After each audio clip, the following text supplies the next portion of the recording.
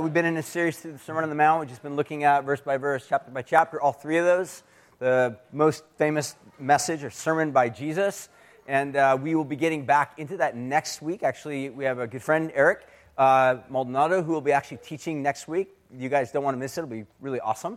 But we'll be getting back into that. But we've been in a 3-week series, and what we've just been calling our vision, our annual vision series. And there's reasons why we do this. And one of the big reasons is because we see ourselves constantly as a church. There's new people coming. There's other people that are going away, moving away. We see this as an opportunity to just train, to help people understand a little bit about who and how we see God has called us to be a unique community amidst a lot of other great churches on the Central Coast, but to be a place of formation for the gospel, to help train people to think about what it looks like to live for Jesus on the Central Coast and then go beyond.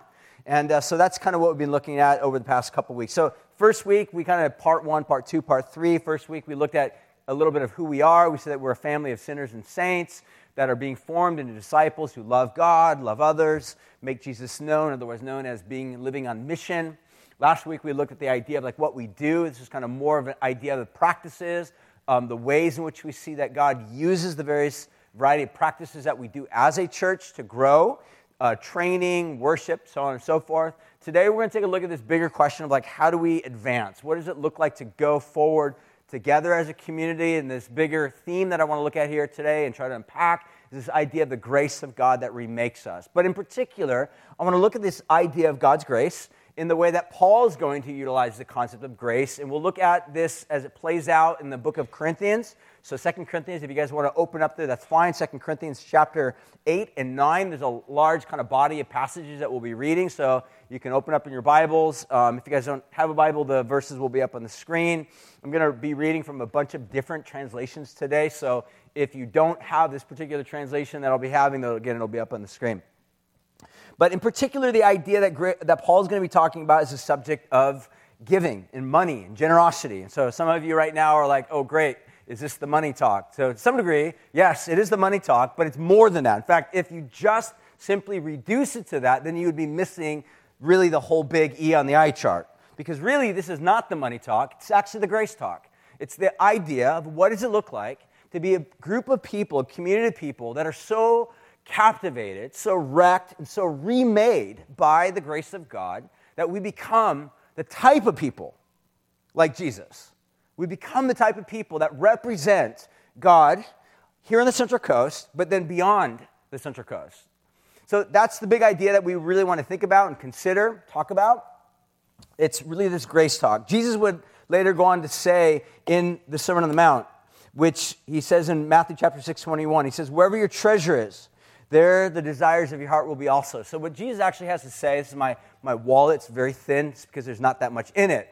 And this represents, Jesus apparently says, that where your treasure is, what you have, how you think of money, actually has a direct link to your apprenticeship or discipleship to Jesus. It's a really important part. It's one of those areas a lot of times churches, pastors, leaders shy away from because there's a tendency for us kind of within our own cynicism to think, I've heard this talk before, but at least that guy doesn't have big, long, weird hair and a shiny suit and he's on television, so maybe, but I think I've heard this talk before. But the fact of the matter is that Jesus says that this idea, this concept of how we think about money or treasure or our wealth is really directly linked to how we follow Jesus, our understanding of the gospel. So at the end of the day, this is one of those really important things for us to consider, to unpack, to humbly think about and ask God how to remake, to reshape our understanding, gospel-wise, around the subject of money and wealth. So with that being said, I want to jump into the passages that we'll be looking at, which is, again, 2 Corinthians chapter 8 and 9. But I want to give a little bit of a backstory to this story because I think it's well worth a little bit of nerding out on this. So give me 2 minutes and we'll kind of go through this. So let me first of all show you a map and then we'll come back to this. So this is the ancient world first century map. That red squiggly lines is believed to be one of the trails or paths that Paul the Apostle took. So the lower region you see that's what's called Judea, it's Israel, Jerusalem, and then to the north of that you see Antioch, just above that where it says Syria. And then you see all these regions. So in the upper left-hand corner where it says the Aegean Sea, that's called Macedonia, that big region, Macedonia. In Macedonia, there were churches that Paul planted that were in cities like Thessalonica, Berea, Philippi. So if you've ever read in your Bible the letter to the Philippians or Thessalonians, that's those regions. And then there's the region of Achaia, otherwise known as modern-day Greece. You have the seaport city called Corinth. So that's to whom Paul is writing. The city of Corinth was a very, very wealthy city. Think of it as like a San Francisco. It was a city that was a seaport, so they had a lot of money coming in there. It was very multicultural. So there was lots of different people from lots of different parts of the world with lots of money. And because they had a lot of money and they had a lot of wealth, there oftentimes was a lot of, just evil stuff that would go on, just as you would imagine in any big city as well. So that's a little bit of the backstory to that as far as geography. Let's go back into the story. So right here, we'll take a look at a handful of these bullets. Number one, we see that Christianity ultimately begins in what major city? You guys remember? What major city did Christianity begin in? Jerusalem. Good job. Jerusalem. And actually, you can trace it all the way back up to the region of Galilee, but Jerusalem becomes the main part where it begins. It's where Jesus died on the cross, where he rose again. But then the Christian movement begins to spread. At the beginning part, Christianity, for the most part, was exclusively Jewish people. So these were Jewish followers of Yeshua or Jesus. But the Christian movement began to spread. So it was not retained just in Jerusalem. It begins to move forward to what we saw on the map, that region of Antioch, which was more of a multicultural city, which was more than just Jews. You also had sort of the introduction of non-Jewish people in there. And so when Paul was involved with that church becomes a major missionary sending platform, where then Paul begins to plant these churches in Macedonia and Achaia and Corinth and Thessalonica and all these other particular cities that you might not know how to pronounce. But in those regions, for the most part, these are non-Jewish churches. And we've mentioned this before on other occasions, but the early church, believe it or not, had a race problem. You had Jewish followers of Jesus that had a big problem with non-Jewish people coming in to follow Jesus.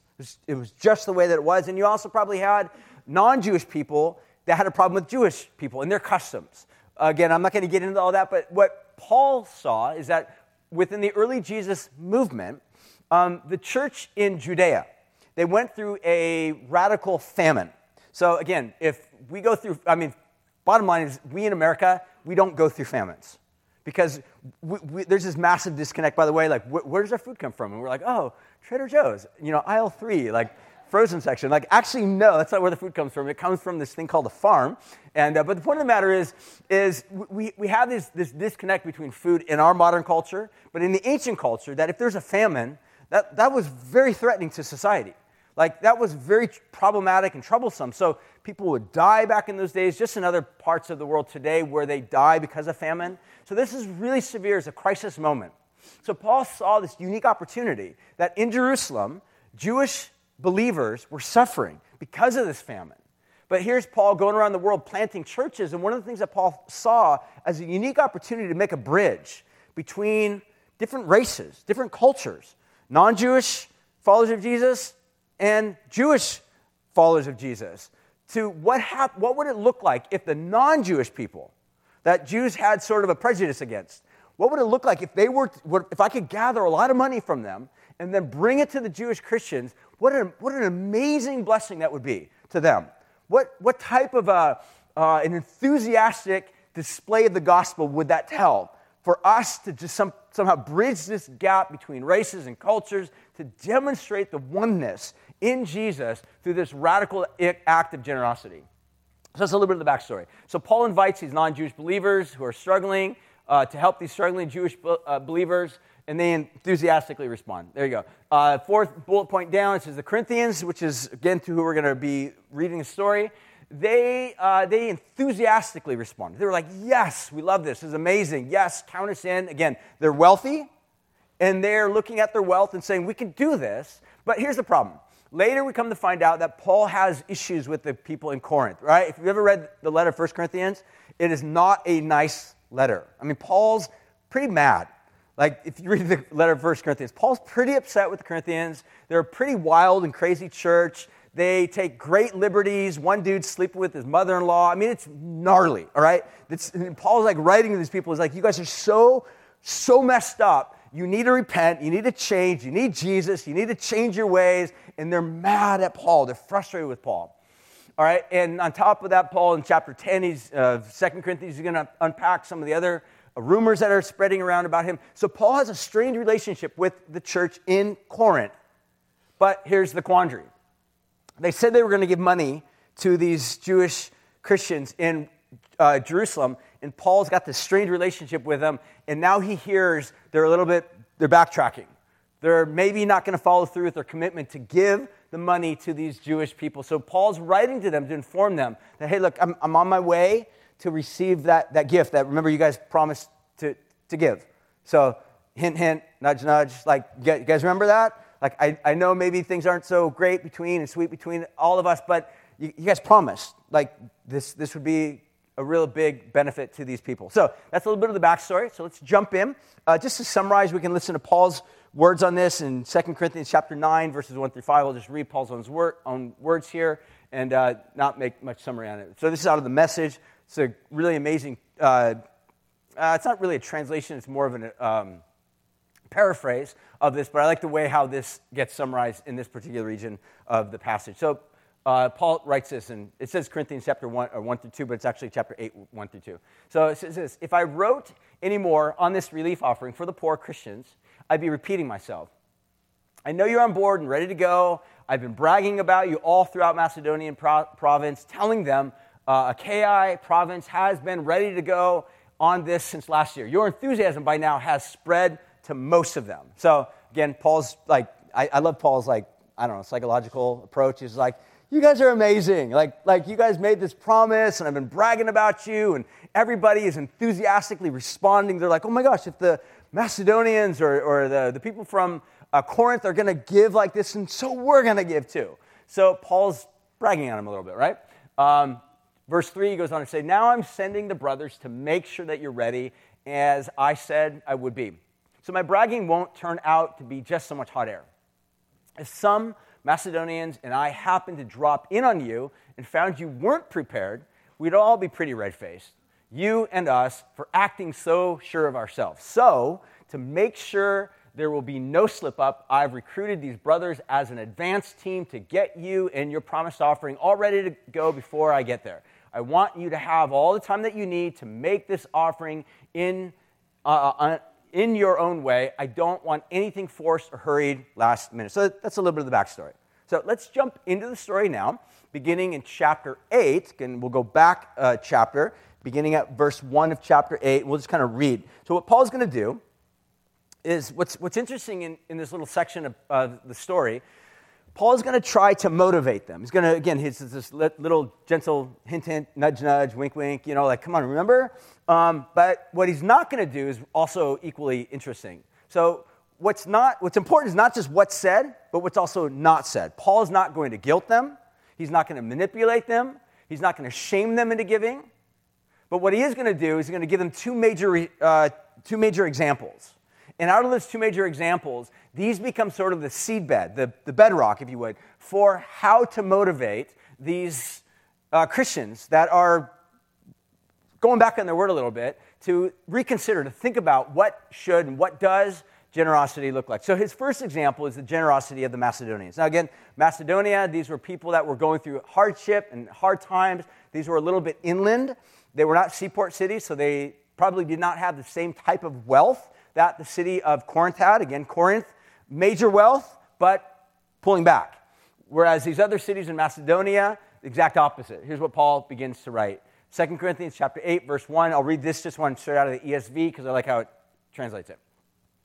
We want you to know, brothers, about the grace of God that has been given among the churches in Macedonia. So there you go. Paul is going to just start right out the gate to say, here's what's happened to the churches in Macedonia.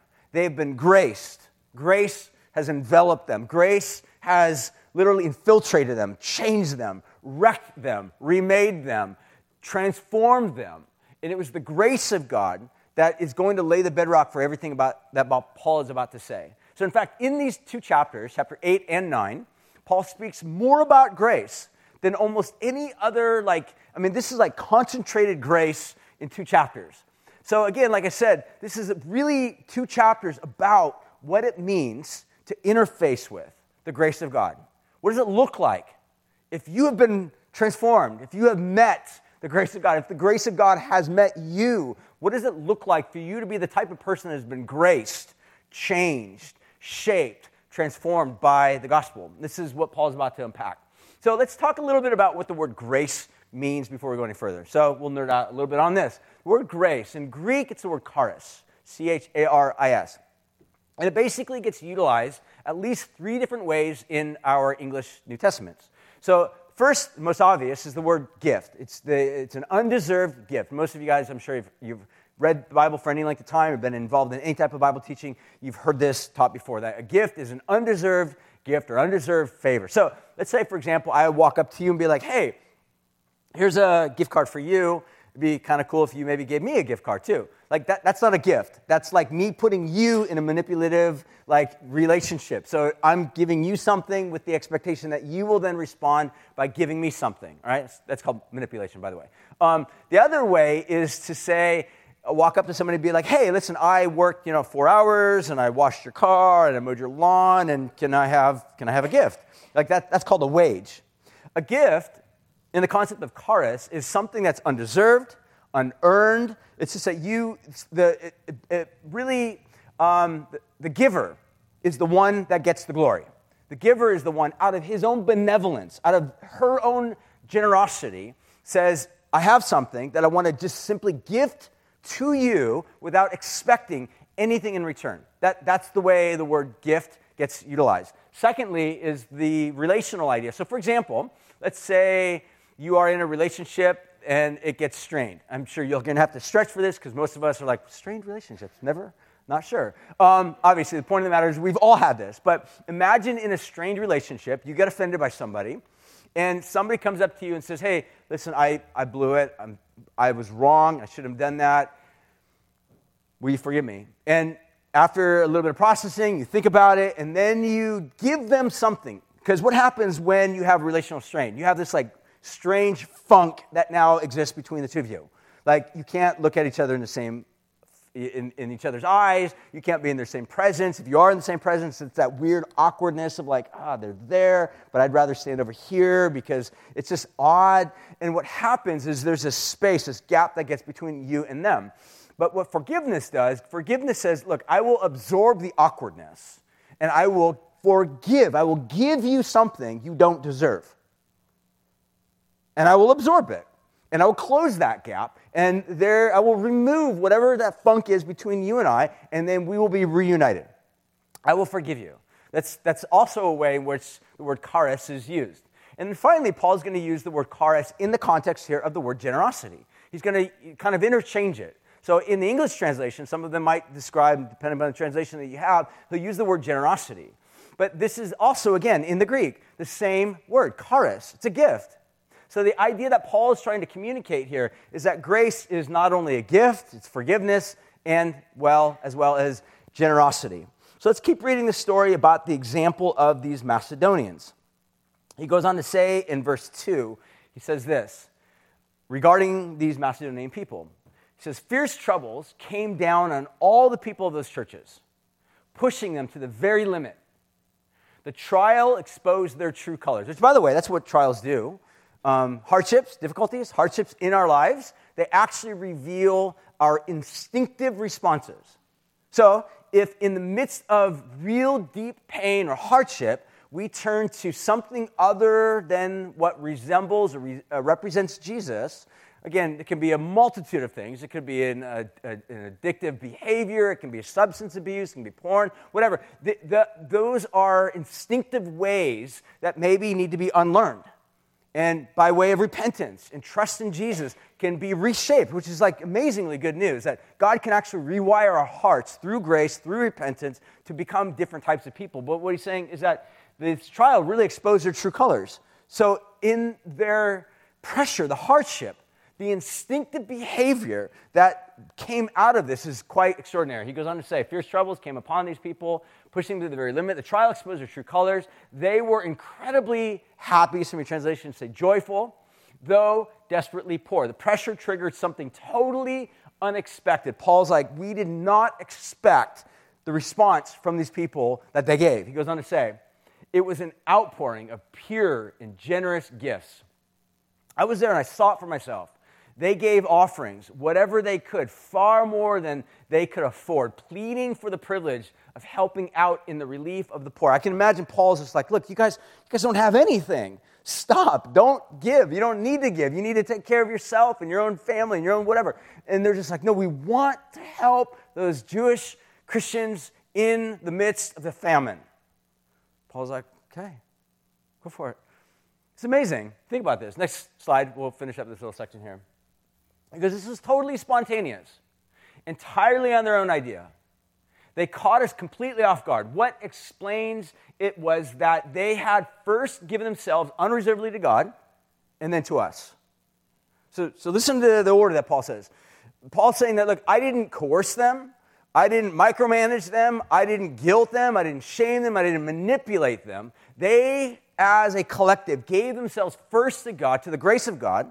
They're responding to the generosity that God shown to them. And as a result, as a response to God, they then gave themselves to us.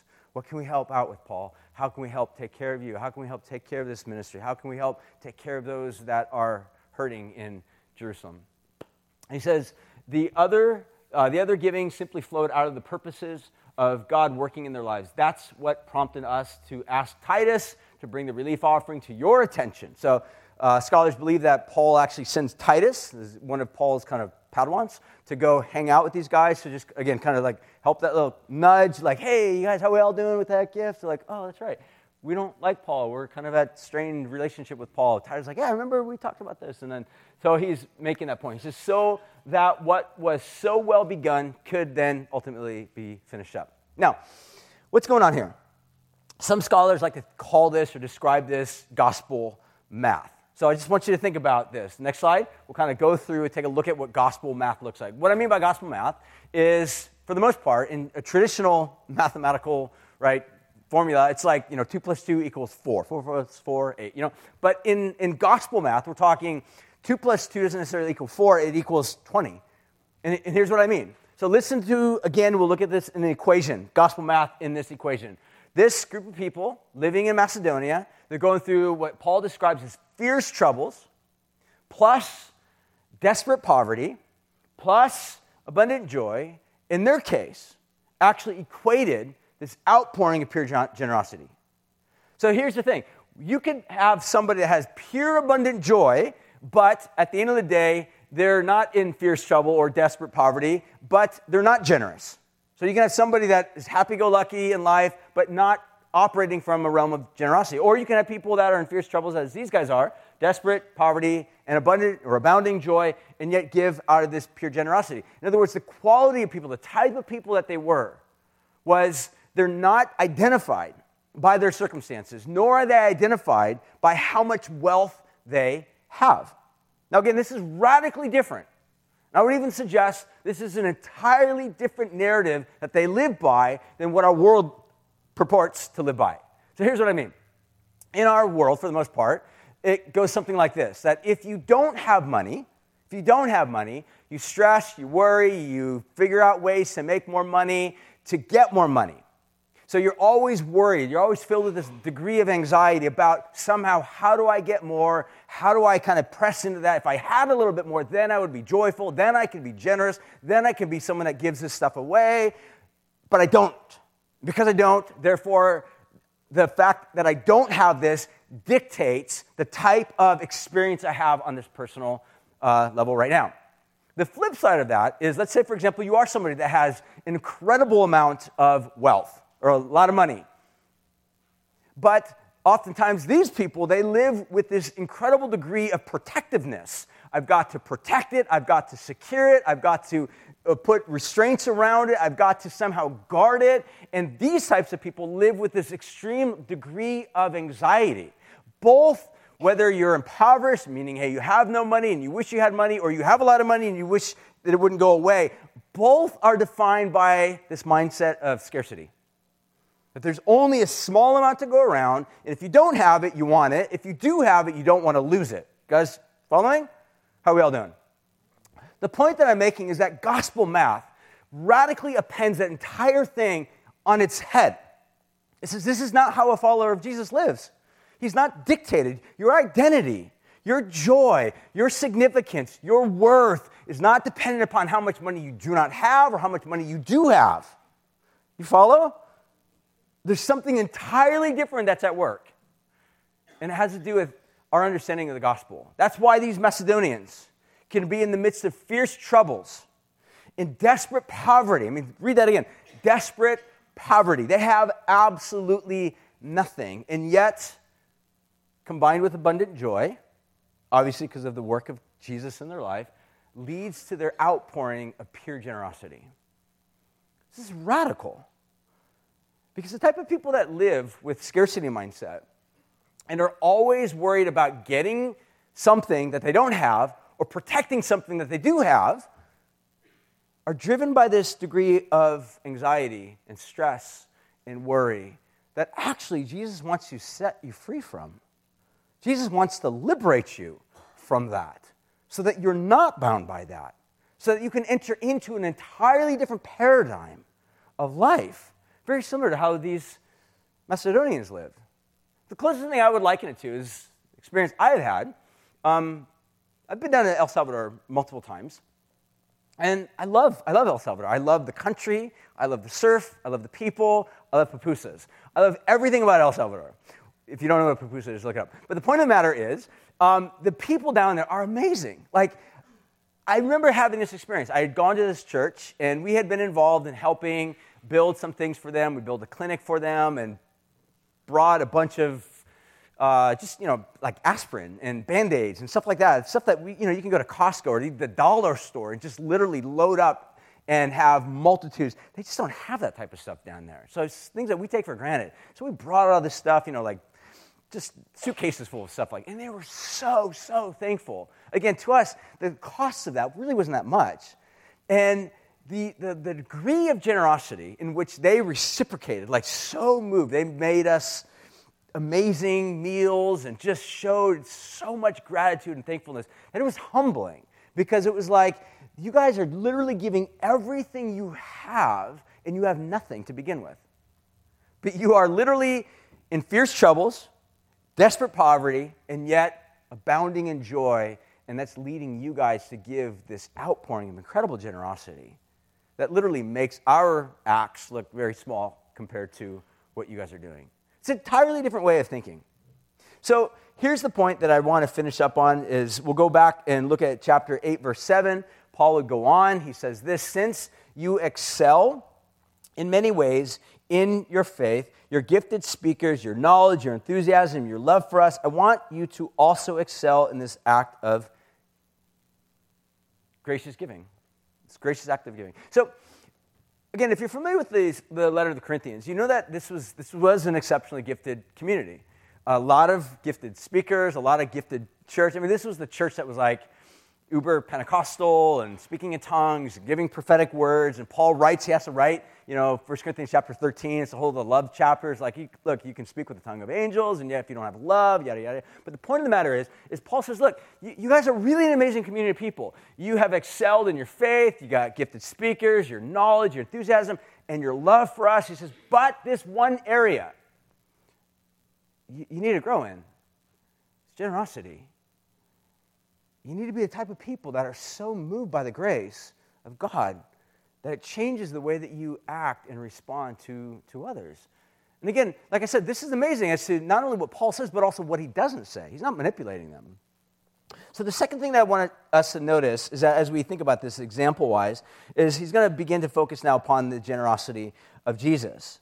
But the point that I want to make is this, is that Paul is basically saying you can grow in all sorts of ways in your relationship with Jesus, but not be growing, not excelling, not entering into a new way of being like Jesus in the arena of generosity. And Paul's saying they're actually all linked. Like, how you think about this is actually directly linked to how you are as an apprentice or disciple of Jesus. They're all linked together.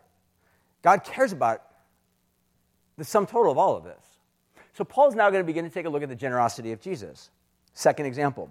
So 2 Corinthians chapter 8, verses 8 through 9, again in the Message, he reads this. I'm not trying to order you against your will. Again, what Paul doesn't do. He says, but bringing in the Macedonians' enthusiasm as a stimulus to your love, I'm hoping to bring the best out of you. Paul's basically saying, look, I know you guys are capable of this. You guys are an amazing community of people. You are capable of astounding things. And I'm certain that as the grace of God is released in your life, this area will begin to experience growth and expansion too. He goes on to say, he says, you are familiar. In fact, verse 9, which I'm about to read, is one of the most, in my opinion, one of the most amazing passages in the New Testament. If you're unfamiliar with it, mark it in your Bible, highlight it in your app, get a tattoo of it, well, I don't care. But think about what this, memorize it, at least start there. He says this, you are familiar with the generosity of our Master, Jesus Christ. Rich as he was, he gave it all away for us.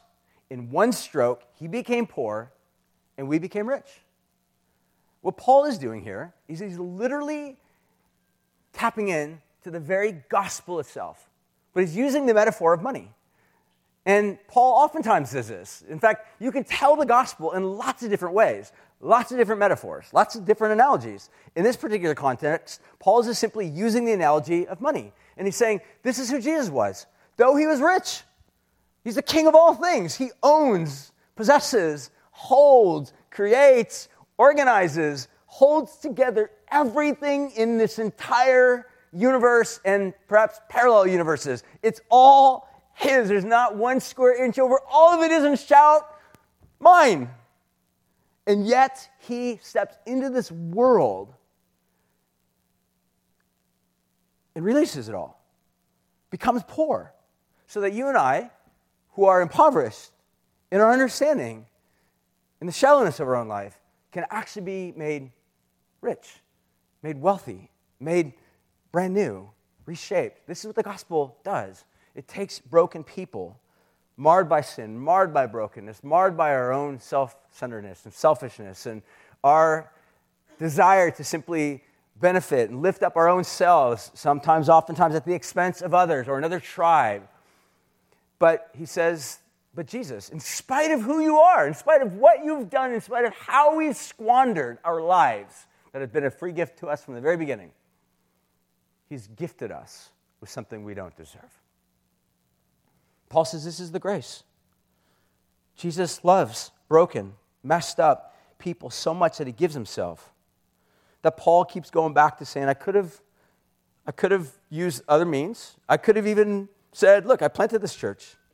You guys owe it to these Jewish people. Like, you wouldn't even be here if it wasn't for the Jewish people. Like, you wouldn't even have a place in this world if it wasn't for the Jewish people and the work that was begun there. But Paul says, look, I'm not going to choose that route. Instead, I'm just going to remind you of the incredible work of the Macedonians, and I'm going to remind you of the incredible grace of our Lord, Savior, Jesus. So when I said earlier, we're going to do the money talk, I'm sure some of you were kind of like, you cringe. You're like, oh my gosh, he doesn't have big hair, he doesn't have a shiny suit, he's not on television, he doesn't have a jet. But I've heard this talk before. And for some of us, I can't undo the cynicism that we have. I get it. I've been there. I feel it. I've felt it myself. I live in it. But what I can do is to do the best to just simply communicate the gospel, that this is a part of the whole of what it means to be an apprentice to Jesus. What I can do is try to do what Paul does, which is to bring us back into the story of what God has graciously done for us and remind you that the very reason that why we have eternal life or hope or healing or forgiveness is because of the generous act of God. And what Paul's saying is that we cannot go on saying God's grace is amazing and yet maintain the fact that there is no connection between our salvation, following Jesus, and what we do with this. We can't. We have to think about these things. So, The fact of the matter is for us as a church, we have, over the past few years, we've kind of maintained the same size as a community of people. There's always a tendency for people to move away from San Luis Obispo for a variety of reasons, or move into another region, another area, or get involved in another church that might be closer to home for them, whether it be North County, South County, so on. But we're always having new people come and join and be a part of our church family, which is amazing. Sometimes there are people that are just in a variety of stages of following Jesus. People that maybe don't know Jesus, people that are far from God, people that are investigating the faith, people that are brand new in their faith. And the reality, what we've seen that over the past year and a half is that even though we've kind of maintained a similar stage and status in terms of size, our giving has gone down considerably. And so for us, this is the reality for us as elders of Calvary SLO, and I represent the other elders and the leaders and the financial stewardship team of Calvary SLO. And it's the reality. It's the thing that we have actually, over the past 3 months, been on our knees praying and asking God, what should we do? How are we going to go forward? How are we going to progress? What are some of the changes and modifications, radical modifications perhaps, will we have to make in order to continue as a church community? What will that look like for us, and what are the ways in which you're calling us to maybe reassess how we function, how we do what we do, what are areas that we can trim? So this has been what has preoccupied, I don't mean like preoccupied where we've been freaking out. We trust that God's in control of this. I want to really restate that or make that clear. But asking the question, okay, God, we want to be good, wise stewards of everything that we have. We want to shepherd and steward and lead and guide and teach and train our church community as to how this whole thing works. Calvary SLO started as a dream. I've mentioned this to you guys before, but my wife and I, we moved up here from Orange County over 25 years ago. And we're actually coming up in 25 years as a church in April, I should say. 25 years since Calvary SLO began. We started out in our home on the streets of Pismo, downtown SLO, Pismo and Beach Street. If you're familiar with that, there's that big park. We lived right across the street from there in those little peach-colored apartments. We lived on the very corner unit. And we were in there. We had this, when we moved here, we knew that God called us to plant the church. We didn't know exactly what was going to be accomplished through that. We had no idea what we were doing. We were so young and totally naive, to be quite frank with you. And yet we just believed that God put it in our hearts to do this. So we're like, what do we have? We have a home, 700 square feet. We have a kitchen table, and I have a Bible. And so what can we do? We can invite people into our house. We can make them meals. We can teach Scripture. And that's what we started off doing. And we've never stopped. We've never changed. We've grown a little bit. We've seen God do a lot of amazing things. And again, we've seen people come to Calvary SLO for a few years. We've said this before, that literally every 4 to 6 years, almost 75% of our church is brand new. So what that means is that in 4 to 6 years, you come back here, the majority of the people that you see right now will no longer be here. It will be replaced by a whole new group of people and faces and various stages of their growth and understanding and development of who Jesus is. We see that as actually kind of a cool thing because, it's really, to be quite frank, it's hard, to be honest, because it's hard to build traction. It's hard to build kind of critical mass over a long period of time. Our aim, and I've said this before, our aim is not to become a mega church. Our aim is not to create the most amazing, astounding, stellar service on Sunday morning that wows you. Our aim is not to entertain you. Our aim is really just to be a community of people that can come together, that we can remove all the religious baggage that oftentimes can keep people at arm's length from Jesus, and just say, what would it look like for us to be a community of people that come together, that focus on the main things: Scripture, Jesus, worshiping God, praying, hearing from God, and just strip it all back to its most simplistic, maybe even first century form, and just simply be a community of people without pretense, without having to somehow act like we're religious, but just be people that love Jesus. And that's kind of been our whole game plan from day one. And again, we're going to 25 years of doing this. It's pretty phenomenal to consider that and think about that. And our hope would be that we would love to go another 25 years. Now, I probably won't be here 25 years from now, and my guess would be that none of you else would be as well. But how amazing would it be to have a community of people that were impacted throughout some generations of this church's growth to become that next generation of people that continue to carry on the work that began here 25 years ago? Like, how amazing would that be? And again, the fact of the matter if we're going to keep doing what we're doing on into future generations, there really, at the end of the day, has to be a change in terms of the area of generosity. Because things in San Luis Obispo are not going to get cheaper. You know that, right? Like, SLO is kind of expensive. You guys all know that, right? Right? Did you read the newspaper and you realize, SLO is not getting any cheaper. And again, we didn't move here to somehow become this rich place where we can make money. That would be a stupid thing to do, because this is not the place you move to get rich, right? But we did move here to make disciples. We did move here because we truly see this as a unique, strategic place where we have this constant, massive inflow of younger generation people. Do you realize that all the statistics today are basically saying the most number one unreached people group in America is the ages of 18 to 35? You know that, right? They actually call them nuns, meaning they have no affiliation with religion, Jesus, whatever. And do you realize our church right now, over 80% of our entire church is between 18 to 35. That's amazing. So you look around, you guys are a living miracle. You're betraying the statistics. You're defying the statistics. I should say Jesus is defying the statistics, because God is doing something here. It's amazing. And I'm blown away, I'm blessed, I'm happy, I'm stoked to be a part of what God is doing here. But at the end of the day, we recognize that something along this arena of generosity has to be reshaped. And I say this on behalf of the elders, that we actually truly, truly believe that right now, presently, in this existing community of what we call Calvary SLO, that we actually have all that it takes to be a financially stable church. Confident of that. We are 100% confident that within the current community. But you also know that statistically within Calvary SLO, that literally through the past several years, I haven't looked at it recently, but over the last statistic I had, there was only 12% of our entire church community actually gives anything. That means that, whatever that comes out to, 80 some odd, whatever, 70, whatever. I'm not good at numbers, but give nothing. They come, partake, enjoy, receive, grow, transformed, reshaped, bless, however you want to describe it, whatever Christian terminology you want to describe, but never contribute, never give back. And again, I want to be really clear on this.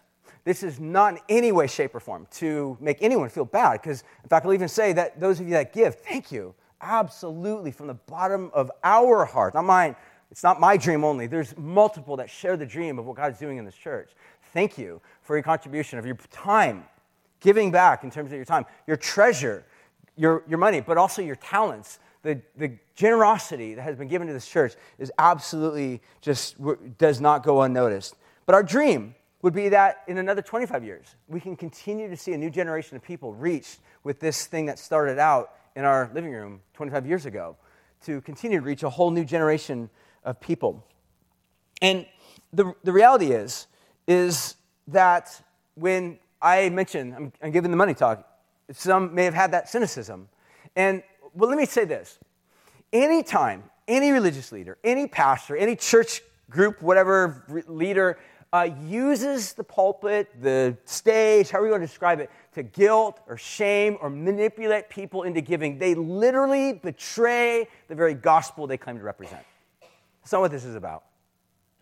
This is about just doing what Paul does, to say, I remind you of the grace of God that was at work, and let that grace so wreck you and recreate you into a different type of person that thinks about how we spend our money. Now, I realize there may be an objection. One of the objections may be this, which some would say, and I hear this a lot, that I really want to be generous, but I just simply do not have any money. I get that. Again, I fully understand that, and I get that. But here's what I would suggest. This is what's absolutely amazing about the Scripture, is that we actually have the story of the Macedonians. I'm certain they probably thought the same thing. We have extreme poverty, multiplied by overwhelming chaos in our lives, but we have joy because Jesus did something in our hearts. So therefore, that equated to an excessive ability to give back. I'm certain that if we think about our lives, and if what God's doing here, if there's value, fix this. Because at the end of the day, we give joyfully, most joyfully, whatever it is that we have value to. I'm certain that there may be a few less lattes we can actually indulge in from Scout throughout the week. And there's a few less ways in which we just buy binge stuff on Amazon Prime, that if we just wanted to, if it was of value to us, that somehow the work of God could begin to birth something fresh and new that says, I want in. I want to be a part of what God is up to. I want to give generously. I want to be that type of person that is radically shaped, reoriented by the gospel to be that type of person that's like Jesus. So there you go. I'm done with that, and I want to finish with just 4 final thoughts to consider what gospel generosity could and perhaps would look like. So number 1, I'll just go through this very quickly. Number 1, we'll look at 2 Corinthians chapter 9. I'll just read out of my Bible, chapter 9, verses 6 through 8, that we see that it's prioritized. This is how Paul describes this. I don't think I have it up there, so you can just listen. He says, remember this, a farmer who plants only a few seeds will get a small crop. But the one who plants generously will also get a generous crop. You must each decide in your heart how much to give. Don't give reluctantly or in response to pressure, for God actually loves a cheerful giver. And God will generously provide you all that you need. So the first thing is that Paul describes this idea of prioritizing. Let him give, let her give as they've decided in their heart. It has to be a priority. Again, same thing, it's like if you're going to lose weight or if you're going to break a habit, it has to begin somewhere where you begin to say, I'm going to make time for this. It's of value to me. If I want to understand the Scripture, I'm going to have to make time. We've been through an entire year-long plan of reading from Genesis to Revelation. For some of you, I know, because you've told me, it's the first time ever reading the Bible, and I'm so stinking proud of you. So proud of you. So proud of you. Because what that means is you are retraining your mind to make a priority for something as valuable as Scripture. I'm so proud of you guys for that. It's amazing. And I know for some of you, you've never done that before. It's a brand new way of thinking about life. The same is true when it comes to money. Absolutely the same is true with this. It has to become a priority where you begin to sit down, you look at your finances, you say, okay, what would it look like for me to make a priority for this to give? And that would lead to the next one, which is the idea of percentage. So this is more based upon an omission in the text. So again, Paul was a Jewish rabbi. What's amazing to me is what Paul does not say again. He doesn't say, hey guys, give a tithe to the Lord. So a lot of times Christians say, give tithes to God. Sometimes I might even use that terminology. That's not good terminology, and I'll just be straight up. The word tithe comes from the ancient Hebrew origins, which means literally tenth.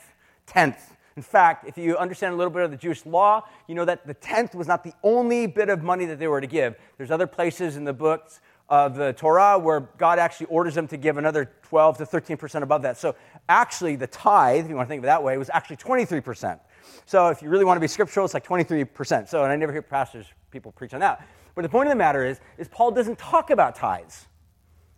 It's not giving a percentage. However, a percentage, I think, can be a good thing. So again, here's what Paul does say. He doesn't say it has to be 10%. He just says determine in your mind. So it begins with priority, and then it begins to move into, I would say, a percentage.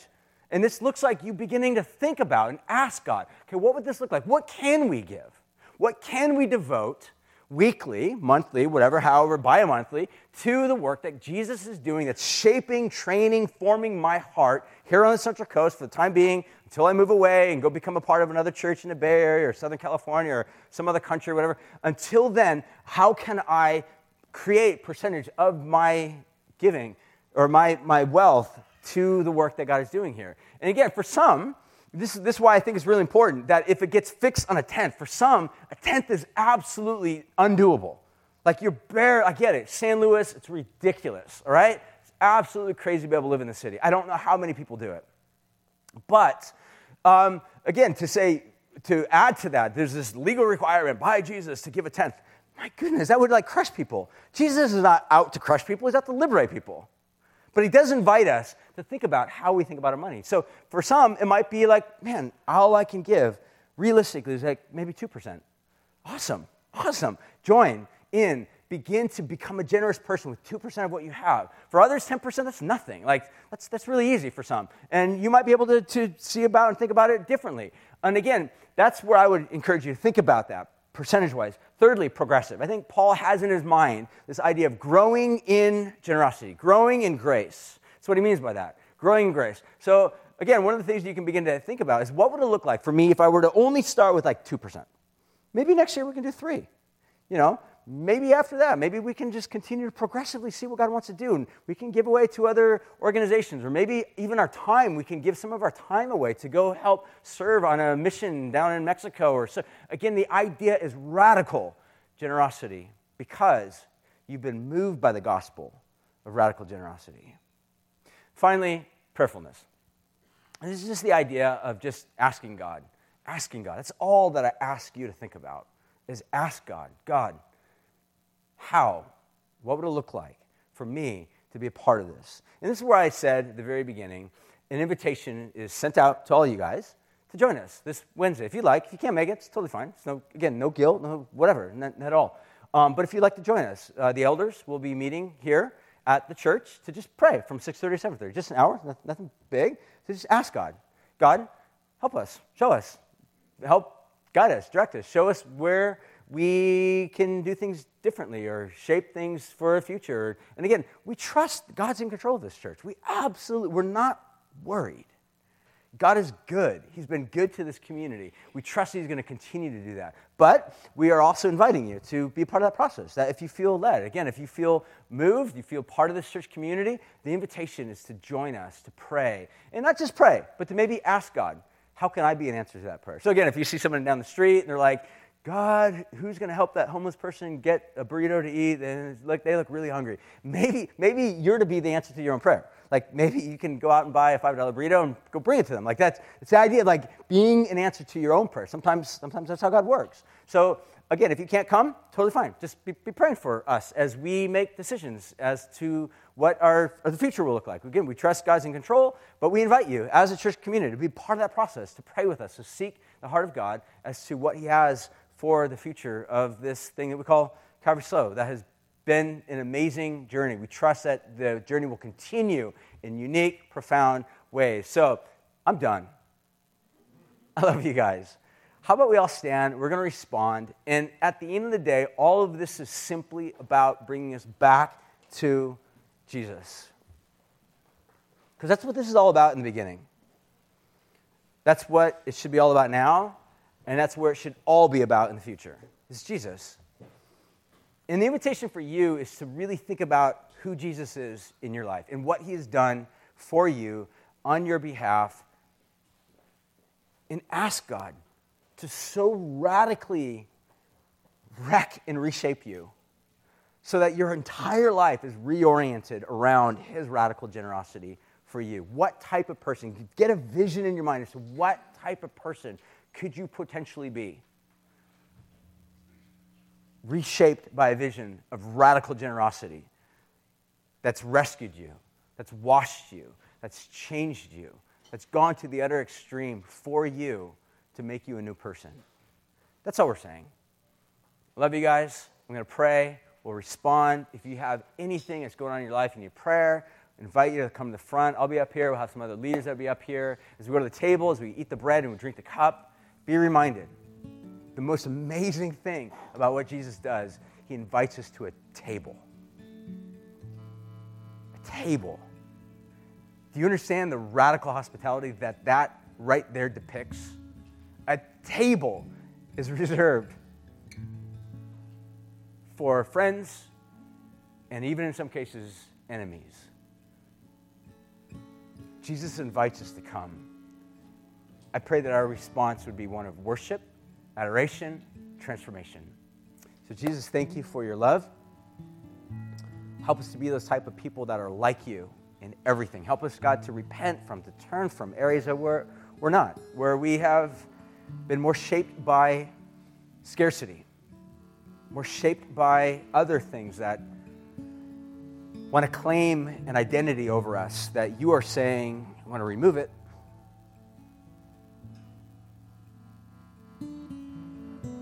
Jesus, have your rightful place in our hearts and our lives.